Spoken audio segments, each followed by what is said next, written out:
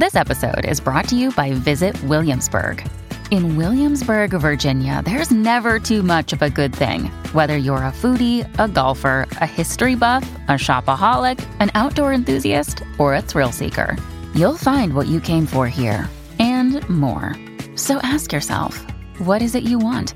Discover Williamsburg and plan your trip at visitwilliamsburg.com. Welcome back to the Word of the Day podcast, where we're excited to share today's word with you, crudeness. Let's explore its origins and definitions.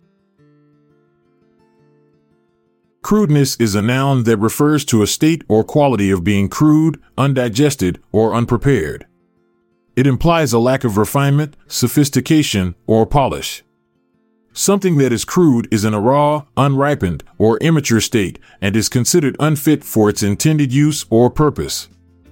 For example, the crudeness of iron ore suggests that it has not yet been processed or refined for industrial purposes.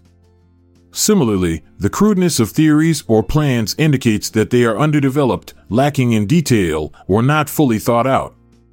The etymology of the word crudeness can be traced back to the Latin word crudus, meaning raw or unripe. This Latin root also gives us the English word crude. Over time, crudeness has come to encompass a broader sense of unrefinement or lack of preparation.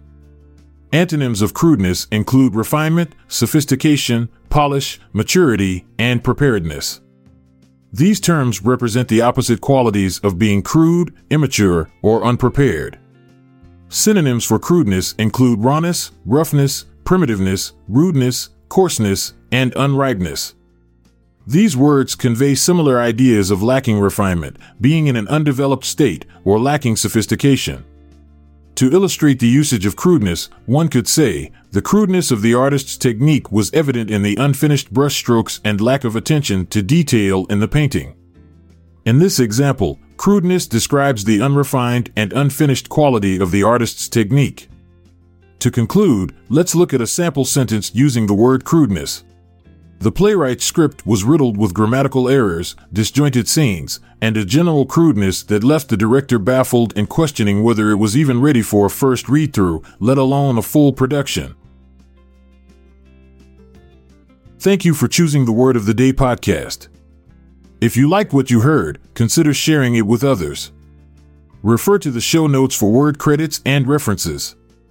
This is Montgomery Jones, bidding you farewell for now, but don't forget to come back tomorrow for a new word.